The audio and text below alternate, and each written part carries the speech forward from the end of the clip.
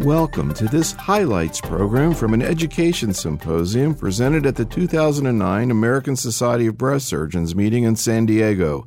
This is medical oncologist Dr. Neil Love.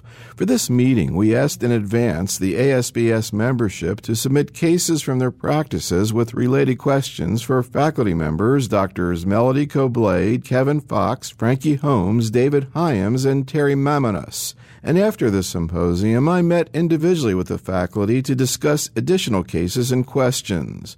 We also discussed some of the most important journal articles and meeting presentations in breast cancer over the last year, and these are referenced in the accompanying booklet and researchtopractice.com. To begin, I asked the panel to consider a case submitted by Dr. Edward Kim from Denver, a 54-year-old woman with a 2-centimeter triple-negative invasive ductal carcinoma. The patient also had a history of mild lupus. Dr. Kim wanted to know if the panel would consider breast-conserving surgery and radiation therapy in this woman with a connective tissue disease, and if so, would partial breast irradiation be considered? Dr. Hyams began the discussion.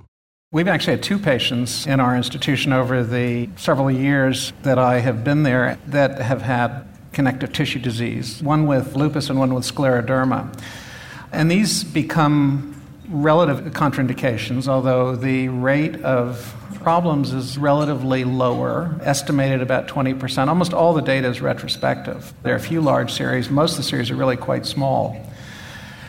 So in fact, there isn't an absolute right answer for the management of these patients. I think that one of the issues that may be changing a little bit is we do have better options for those patients who choose not to go forward with breast conservation, with skin sparing and even nipple sparing mastectomy. I think there are opportunities to avoid that, and that becomes a much more palatable option for some women who wish to avoid the risk. Terry, what about the issue of PBI in a patient with connective tissue disease? Is that better or worse, do you think, maybe in terms of standard radiation?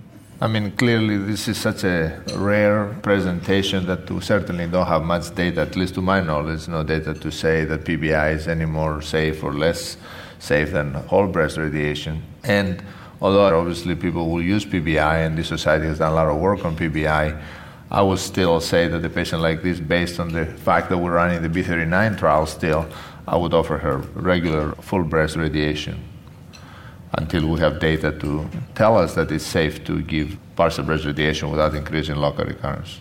So actually, the follow-up here on this patient was she actually decided against breast conservation, had mastectomy with reconstruction.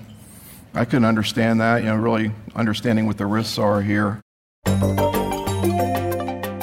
A related issue in terms of breast conservation is the use of PBI, and the NSABP and RTOG are doing a landmark study evaluating this modality, which can be given as either brachytherapy, conformal external beam treatment, or the Mammocyte balloon catheter. I asked Dr. Hyams which of the 3 allowed PBI techniques are being utilized. I think B39 will be probably the best trial to look at, in an objective way, differences, because it certainly allows patients in who have external beam approaches, catheter brachytherapy, as well as Mammocyte. I think catheter brachytherapy got a really kind of a bum rap the way it used to be utilized. I think it still can cause problems if it is not really carefully delivered because of the potential for catheter site scarring, which can be worsened if seeds are in close proximity. However, I think that with really good technique, that shouldn't be an issue. The same, of course, is true with tools like Mammocyte. It's very important to make certain that there's an adequate distance between skin and the cavity. All of these require approaches in which the surgeon and the radiation oncologist work together, and I think that's the bottom line, to pick the optimal one. And I don't think there's enough data today in cross-comparison to say which is better. Terry, what about intraoperative radiation therapy, the Target machine? What's happening with that? Is the study happening, or what's going on? Yeah, I mean, I think there is a study that Professor Baum is running in Europe, and it's accruing well. Again, you have to do the studies because you cannot be sure that just a short course of intraoperative radiotherapy will result in the same local control as whole breast radiotherapy. And you can also use it as a boost instead of a boost in intraoperative radiotherapy. But again, all this need to be put through the randomized clinical trials process to see what is the cosmetic outcome after these procedures and what is the long-term local control rate. So we want to go into this case, and it's not that unusual of a case, but what we're going to do is we're actually going to discuss this in 4 different modules tonight, the same patient, just to show you where we are with breast cancer, that there's so much you can just talk about one patient. So David, we want to start out with you because there's a local therapy issue here with this 48-year-old woman who was postmenopausal. So she has a 1.1 centimeter grade 2 infiltrating ductal cancer resected, and 1 of 2 sentinel nodes is found to have a 2 millimeter metastasis on H&E. The tumor is ER positive, PR positive, but not as positive, HER2 negative. KI 67 is 11%. So we want to ask first, what about completion axillary lymph node dissection in this lady with a 2 millimeter tumor in a sentinel node, yes or no? So, David?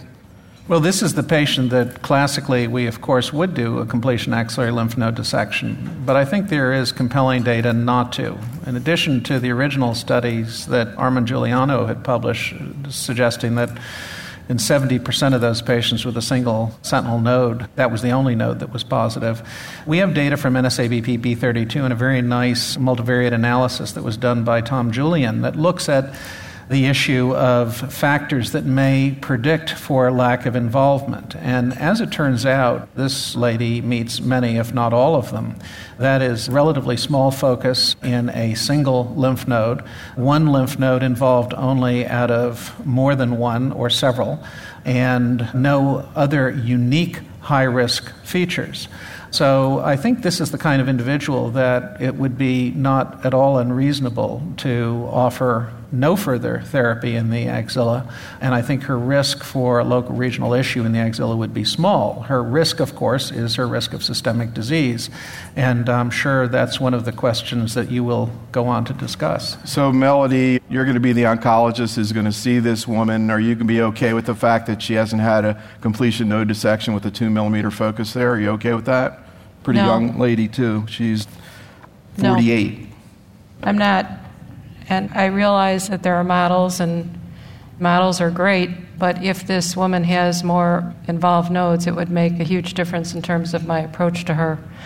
So I would tilt toward taking a closer look while sharing these various models with her, and if she decides that she's willing to go with the models, which would predict she is not going to have more nodes, then that's fine.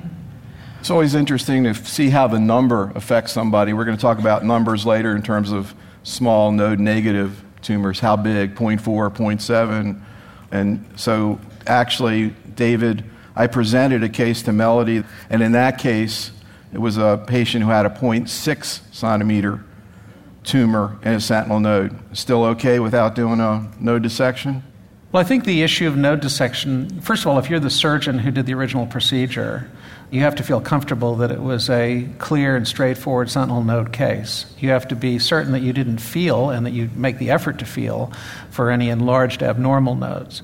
I think, again, I'd be happier if it was 6 millimeters and there were 4 sentinel nodes, because clearly having one out of more fit Julian's analysis better. But it is an area of still controversy and debate. Tricky, really tricky. Turns out this lady incidentally had 3 positive nodes when she had her axillary node dissection. Melody was like, oh, yes. That's why I wanted to ask her if it was 2. Terry? Yeah, make a comment. I mean, obviously, we all use the Sloan-Kettering nomograms and the other nomograms to estimate risk of residual disease in these patients. The meta-analysis that was published showed that patients with micromets have about a 20% risk of residual lymph node involvement. But even if you do the Sloan-Kettering nomogram, it's very rarely to get it under 10% or 8%. And then you ask yourself, if I know that I leave nodes behind in 8% of the times, am I comfortable with that? If you translate that into the sentinel node false negative rate, you'll be comfortable with a false negative rate of 20% or 25%, and nobody would be comfortable with that, because when you do the math, essentially, it's almost the same thing. So if I get to about 5% or less, then maybe I'll think about not doing it on the Sloan-Kettering nomogram. But other than that, I think it's very hard to get that number so low. The other issue is also, are you in surgery at the same time? In other words, if you find that out at the time of surgery, I think most of us will complete the axillary dissection. If you find that 2 days later, that's another issue, because then you have to think about what to do. Let's assume that an axillary lymph node dissection is done, and they're all negative. So all she has is that 2 millimeter focus. Would you generally offer her PBI as an option? 48-year-old woman, 1.1 centimeter tumor. What do you think about that, David? Is there a contraindication to PBI in this situation? I don't think there's a contraindication. I think one has to make decisions of in what environment PBI is useful or not, particularly outside of clinical trials, and it becomes a matter of philosophy and issue. I treat patients in the desert Southwest, so my inclination to treat or to offer PBI or to push that as an option is partly due to access issues. If somebody has to drive 2 hours for radiation therapy, that may be their only option for breast conservation. I don't think there's a contraindication absolutely in this patient, and certainly this would be a patient who would have met criteria for B39. All right, well, let's move now to the endocrine question, Kevin. Now, this lady is a young postmenopausal woman, but yet it does seem that she's postmenopausal and 48 years old. She's got a 1.1 centimeter tumor with this evidence of axillary involvement in the sentinel node. What about hormone therapy? It does seem that in the routine postmenopausal situation, Kevin, that AIs right now, at least to start, have kind of become accepted. I think so. David? I mean, the only thing that needs to be stressed is if one's considering an AI, one would want to be pretty certain that she is in fact truly postmenopausal. And certainly if she'd had chemotherapy, just to throw that into the mix and she's node positive, you'd like to be sure that she isn't just postmenopausal from the therapy and doesn't go back. And those patients are really very good candidates to start on tamoxifen and switch as you get a little more time under your belt to make sure that their FSH doesn't change. With all the controversy about the optimal choice of adjuvant endocrine therapy in postmenopausal patients, it's easy to forget that there are 3 very similar aromatase inhibitors, and none have been compared head-to-head in a Phase 3 study. Dr. Mamanis commented. The only way to know will be when we finish and report the randomized trials, the MA27 that has compared anastrozole to exemestane, and the PHASE trial that compares in node-positive patients letrozole to anastrozole. The perception is, by indirect evidence, that letrozole is more active than anastrozole, but again, it's a perception based on estrogen levels, and perhaps from the neoadjuvant setting when anastrozole was superior to tamoxifen, but in the IMPACT trial, anastrozole was not quite superior to tamoxifen. But again, this could have been due to chance alone. There are small numbers, so unless we do the randomized trials, I don't think we can say definitively. All the hazard ratios are in the same ballpark. Frankie, what about the issue of what do you do at 5 years with an aromatase inhibitor? We have trials like Terry's trial, trying to study this, but what about outside a protocol setting? We've become really sensitive to the risk of recurrence in years 5 to 10. And a patient with a node-positive tumor, maybe 20% recurrence rate in that 5 to 10 year window. How do you find the discussions if a patient can't go on the study going with your patients when they hit the 5-year point? Really, this is a difficult question because until we have the data, we're flying by the seat of our pants. And of course, we know the bone marrow transplant study was one of those issues where we knew the right answer and found out that what we knew wasn't correct. So definitely we need to have the results of these studies. However, in patients that do have a significant risk of relapse, especially invasive lobular patients that you wonder if you ever cure, patients who are multiply node-positive patients, I think we're pretty convinced that the cardiac safety risks that we were concerned might be a problem because of the estrogen lowering effect and possible lipid abnormalities. They haven't become a significant problem to us. We've also learned how to be very effective at managing and watching the bones and looking at vitamin D levels to make sure that even if you're getting your calcium and Fosamax, it might not be absorbed if your vitamin D levels aren't good. So I think we're learning to manage all the toxicities as long as the joint problems aren't overwhelming, that if I have multiply node-positive patients, we'll have this discussion, and depending on their symptoms, we'll decide to continue or not to continue. Melody, what about the issue of when people hit the 5-year point? Roughly, what fraction of these people have just cruised through the 5 years and no big problem other than maybe financial to continue it, as opposed to people who just barely make it, they're having arthralgias, et cetera? How does this sort of play out in your own practice from that point of view? It's unusual for a patient who's made it to 5 years to be having a lot of symptoms. Those are usually the ones who drop out early on. That kind of makes sense. Final point, Kevin, when I brought up this Cusick paper, and I actually interviewed him in San Antonio. If you didn't receive the program, it's on our website. I thought it was really cool. I mean, it reminded me, and actually Kathy Pritchard in the editorial talked about the rash that you get with EGFR inhibitors, and like lung cancer, the more rash, the better anti-tumor effect. Similar kind of thing in terms of this. More vasomotor symptoms, more arthralgias, and patients do better. What do you think? Well, it's provocative. It wasn't the intent of the ATAC trial, and so in theory you can't look back and decide that you're going to say something else in conclusion, but be that as it may, this was not an observation that was made in a few dozen patients. This was an observation that was made in what in effect in the end was well over 3,000 people. So there may be some substance to this. The usefulness of this, I think, to practitioners is simply that patients who are discouraged by the side effects and who are on the verge of discontinuing their medication because of them can be counseled based on this piece of information, which was taken from thousands of people, that there may be some merit to pressing on. This was a 3-month endpoint. People that develop these toxicities tend to manifest them relatively quickly. They tend to complain about them relatively quickly, and they do tend to dissipate over time. I think it is entirely legitimate to use this piece of information to coax people into being adherent to their medication when they're getting discouraged about toxicities. David, the implications to patient counseling are huge. So, maybe you have a patient who's having some arthralgias, not too bad, and you go, hey, maybe this means it's going to help you more. You don't want to see people miserable and really suffering, certainly. I think one of the questions that comes up is this sort of 2D6 story in which we don't know what the 2D6 is. In other words, are those individuals with side effects and symptoms those who have higher levels of drug and metabolic rates that are different than those who don't? And unfortunately, since we don't have pharmacokinetics on the patients who enter the trial, that's something for supposition and future study. Terry, what about the practical issue of CYP2D6? I mean, you can order the test. A lot of researchers say we don't really know what it means yet. It's not really ready for prime time. It makes sense to identify people who might not benefit from tamoxifen. Do you ever order it on your patients? I actually don't order it up front, but in a patient that I start on tamoxifen, if they come back in about 3 months and they say, have no symptoms whatsoever, maybe I'll think about it, particularly if I have another option for that patient.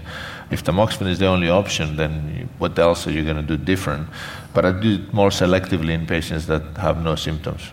So we're going to go into another case, Melody, that was sent in here, and this was from Dr. Laura Pomeranke, 28-year-old woman, emphasis on the 28, with a 1.4 centimeter ER/PR positive, HER2 negative tumor, sentinel lymph node evaluation negative. So, not such an uncommon situation, but the question is about chemo in this patient. Would you recommend an Oncotype? I think most people, you don't want to order something unless you're going to use it.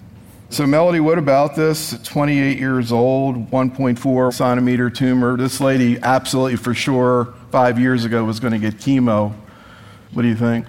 Well, I think no one on the planet knows the answer to this question. In terms of the data that inform us, the B14 information, as far as Oncotype DX is concerned, did identify age as an independent risk factor for recurrence, age being defined as age less than 50.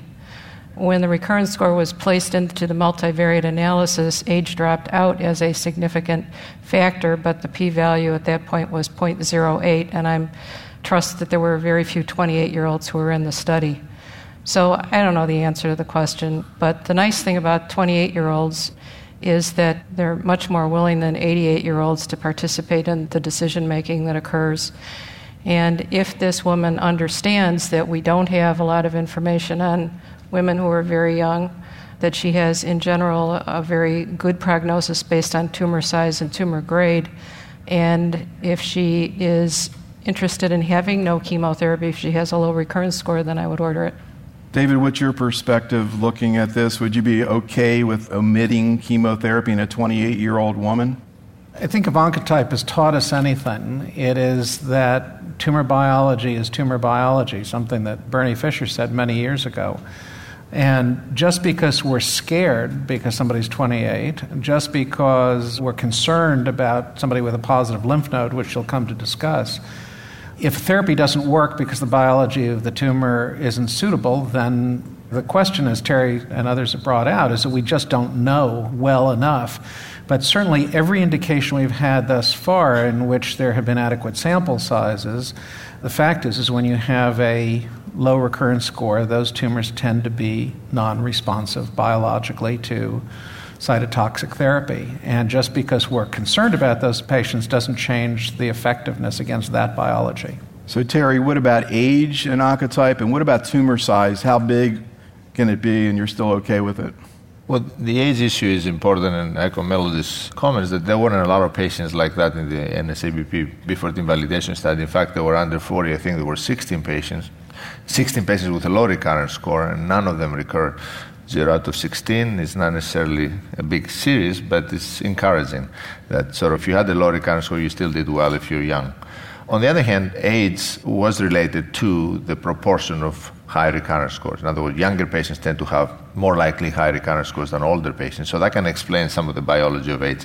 I also agree with Melody's comment that when you put the recurrence score in the multivariate analysis, age fell out, but then the hazard ratio was still not close to 1. It was closer to 1, but not quite. So there could still be some effect, as we see, of course, with the adjuvant online, also retaining prognostic ability. But the predictive ability of the test obviously would indicate that if any benefit, it would be small. On the other hand, in 28-year-old, I think studies have shown that these patients have poor outcome. Whether they benefit from chemotherapy, that's a whole other question, but their outcome is actually much poorer than a 40-year-old or a 45-year-old with the same tumor characteristics. So you have to have a very reasonable discussion with her. As far as size goes, I think the same is true. Oncotype predicts outcome of patients in small tumors and bigger tumors. We didn't have many more than 4 centimeters in B14, but as we're going to discuss later on, obviously data with node-positive patients, if you start being willing to order this test with a patient with 1 positive node potentially, or 2, then you should be even willing to order it in somebody that has a 3.5 or 4 centimeter tumor because the risk of recurrence is not higher than somebody with positive nodes. And again, you order the test mostly for the predictive benefit, not for the prognostic benefit. Another assay that's being developed to assist in management decisions in the adjuvant setting is the so-called MammaPrint assay, as commented on by Dr. Maminas. There are a couple of issues. One is obviously the practical one, that the MammaPrint assay requires fresh tissue, which is not something that we normally would do to handle the breast specimen when we take it out. Usually goes into formalin and eventually paraffin. At that time, you also don't know the nodal status, or at least you don't know it definitively. So there has to be another mechanism by which you can procure the material and save it until you're able to order the test. So that's a practical issue. In terms of sort of how the test is developed, though, particularly because it's based on fresh tissue versus the Oncotype DX, which is based on formalin-embedded tissue, it allows to perform additional validation studies based on patients that have been accrued to clinical trials many years before. Not many clinical trials have fresh tissue in a repository that you can go back and do what we did in B14 and B20, and now in the ATTACC trial on the SWOG 8814. So you can see that the evidence behind, for example, the recurrence scores continues to increase, although we don't hear a lot of evidence from the MammaPrint in terms of validating its prognostic ability. And on the other hand, we haven't heard much about its predictive ability. It's possible the two tests actually are similar in terms of who they classify as low and high risk.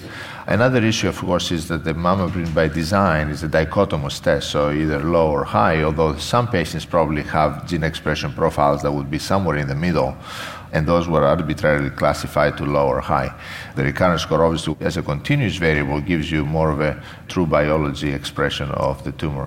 So, we use Oncotype in our practice, and we do that because of all these issues, the practical and, again, the evidence issues behind the test, and the clinical guidelines also support it. But, it's possible that those two tests will perform equally well at some point. So I want to spend a minute or two kind of teasing out this issue of Oncotype in patients with node-positive tumors. I want to go back to the 48-year-old woman, 1.1 centimeter tumor. Let's assume, I'm not sure where this woman is right now, but let's just assume she had a completion axillary node dissection that was negative. So she does have tumor in one sentinel node, 48 years old. Would you recommend an Oncotype for her, or would you not, because it's not going to change what you're going to do? I wouldn't have, but I can certainly understand why so many people would have felt otherwise. You have to realize that the notion that giving chemotherapy to any breast cancer patient with positive lymph nodes is so entrenched in what we do and has been entrenched for so long that it's going to be really hard to get off that train. Conversely, trying to look at it intellectually, I don't think any sensible oncologist doubts that there's a subset of node-positive women for whom chemotherapy is a colossal waste of their time. And the Oncotype test in this context certainly gives some weight to the notion that there may be people for whom chemotherapy is a waste of time. The problem I guess we all have, and the justification we all give for continuing to avoid doing it in node-positive women, is that this clinical trial, it did use a chemotherapy which is probably felt to be inferior to what we use today. No taxane. The number of women who had low scores was not a very high number, and there may be some benefit for chemotherapy even in low-score patients, which is not discernible based on the way the statistics fell out. And then third, it was a study that was limited to postmenopausal women, and there is a belief, at least for some people, that the relative benefits of chemotherapy may be greater as you get younger. So in our 48-year-old, I would be very skittish about doing it. Melody, agree, disagree, or in between? Well, I agree with everything that Kevin said. I think also that this is another situation where the patient is part of the discussion, and with this being a solitary 2-millimeter metastasis, many patients in the B20 trial were probably like this because they didn't do serial sectioning of a sentinel node. So if it was her desire to avoid chemotherapy, if she had a very low recurrence score, then I would order it. So just to follow up, because we got this great case. When I saw this case, and this is from Dr. Lisa Curcio from Orange County, California. When I saw this, I was like, oh, definitely, we got to put this one up there. 61-year-old lady, 7-millimeter, ER positive, HER2-negative tubular cancer. Closest margin, 5 millimeters. Okay, so question one for the surgeons on the panel. You can address this one. What would you recommend in terms of local therapy in this situation? I'll ask David what he would do for this woman. Well, again, this is a patient who I would, in fact, agree with the group for sentinel lymph node biopsy and if negative RT or PBI. Although this is clearly that kind of patient that you can involve in discussion, and if this was the amalgam of the patient with lupus and these findings, this would be the kind of patient I would say, you have low-risk disease, and there are issues that could be discussed. Certainly the incidence of node positivity in this patient would be exceedingly small. Would you want to see an Oncotype, tubular cancer? David, what do you think? My guess is that if you looked at this, a lot of those patients would fall into the low end of the intermediate scale. I mean, obviously that's why we're doing TAILOR-X, is to try to better define what happens in that group. I would not get Oncotype in. This is one of those patients that I do not get Oncotype in. I mean, do we know in the modern era sort of the natural history of these special tumors? I talked to the pathologist who did this, and he was saying he wasn't even that confident in the pathologic diagnoses, that a lot of these are sort of mixed, et cetera. Terry, what do we know about the natural history of, for example, tubular cancer in the modern era? I mean, if it is a pure tubular carcinoma, the prognosis is excellent, even if they have positive nodes. So that much we know. But the key is pure tubular and not a mixed type where you have also an NOS, invasive ductal carcinoma. And I think these results actually support that, where the majority of the patients are actually low recurrence score, and even, again, 99% of the patients and a half are low intermediate. It's unlikely probably that these tumors benefit from chemotherapy. So I agree with David that probably in tubular carcinoma probably won't get a recurrence score. One of the most controversial issues in management of early breast cancer is the patient with a small node-negative tumor, particularly if the lesion is HER2 positive. And Dr. Thomas Frazier submitted a case of a 65-year-old woman with a 5-millimeter ER and HER2 positive lesion with 3 negative sentinel nodes. Dr. Fox began the discussion. I don't think we can assume that this is a low-risk cancer. I think one of the other things that's been entrenched in what we do too long is this notion that the size of an invasive cancer trumps everything else when we decide to make a treatment decision. That probably isn't the case in a situation like this. This is an HER2 positive cancer. which even at small size can be a notorious misbehavior. And assuming that this is a healthy 65-year-old, I think she should be afforded the best possible opportunity to minimize her risk of recurrence and death from breast cancer, which I think is probably substantial. And to do that the right way, you would have to treat her with trastuzumab. And at the moment, if we're going to choose to treat a patient with trastuzumab, by default, she should also get chemotherapy with that trastuzumab. So I wouldn't withhold any therapy for this patient based on either her age or the notion that she's got a good prognosis because her cancer is small, because I think that would be incorrect. So Melody, now it's just coming up on 4 years since the fateful ASCO meeting in 2005 where these data were presented. I think that we have precious little information on T1A tumors.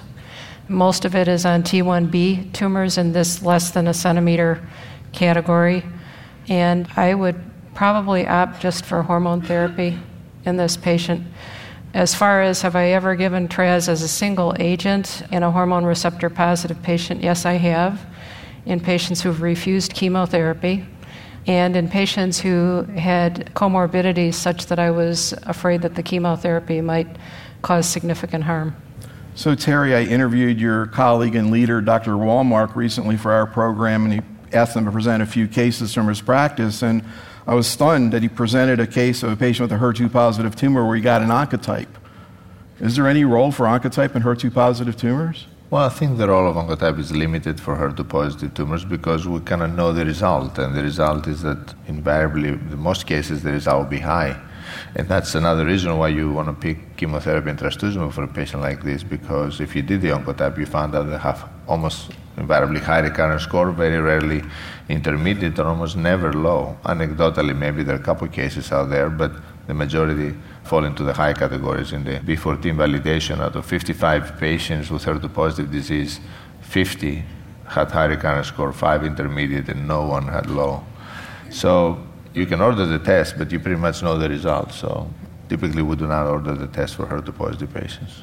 Just a couple quick points in closing this issue of bisphosphonates. Melody, they report a 35% relative risk reduction. Granted, not that many recurrences, but a third less recurrences with something that had almost no side effects. And then Martine Picard says, well, we just need to wait till San Antonio. The Azure trial is going to report, and then we'll really know, well, it didn't report. Now we're 6 months later, and I don't think most patients are hearing about this at all. I don't know that they should get it or it's standard of care, but I wonder if they ought to hear about it. What do you think, Melody? I agree with you. I think that oncologists are, in general, cautious, and we're used to thinking about the hammer, adding another chemotherapy drug, and we like to see 2 randomized trials to confirm an initial observation, and that was basically what was recommended at ASCO. But I have to tell you that when you're sitting in the clinic and you've got a patient with multiple positive nodes and you can give them 2 squirts of zoledronate in a year that might potentially reduce the risk by a third with no osteonecrosis reported, which is the main thing we're concerned about, I have been recommending it more and more. Yeah, it's really a tough question. We desperately need some more data. So final point. This is a 43-year-old woman, 2-centimeter ER-positive node negative, 1 millimeter metastatic focus, and 1 of 3 sentinel nodes.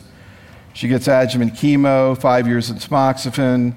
Then I imagine she becomes postmenopausal because she gets an AI and anastrozole.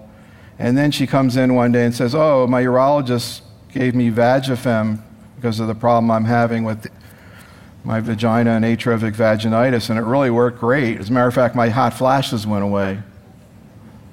So the question we want to ask is, what do you say to this patient? Is it okay to keep going short term?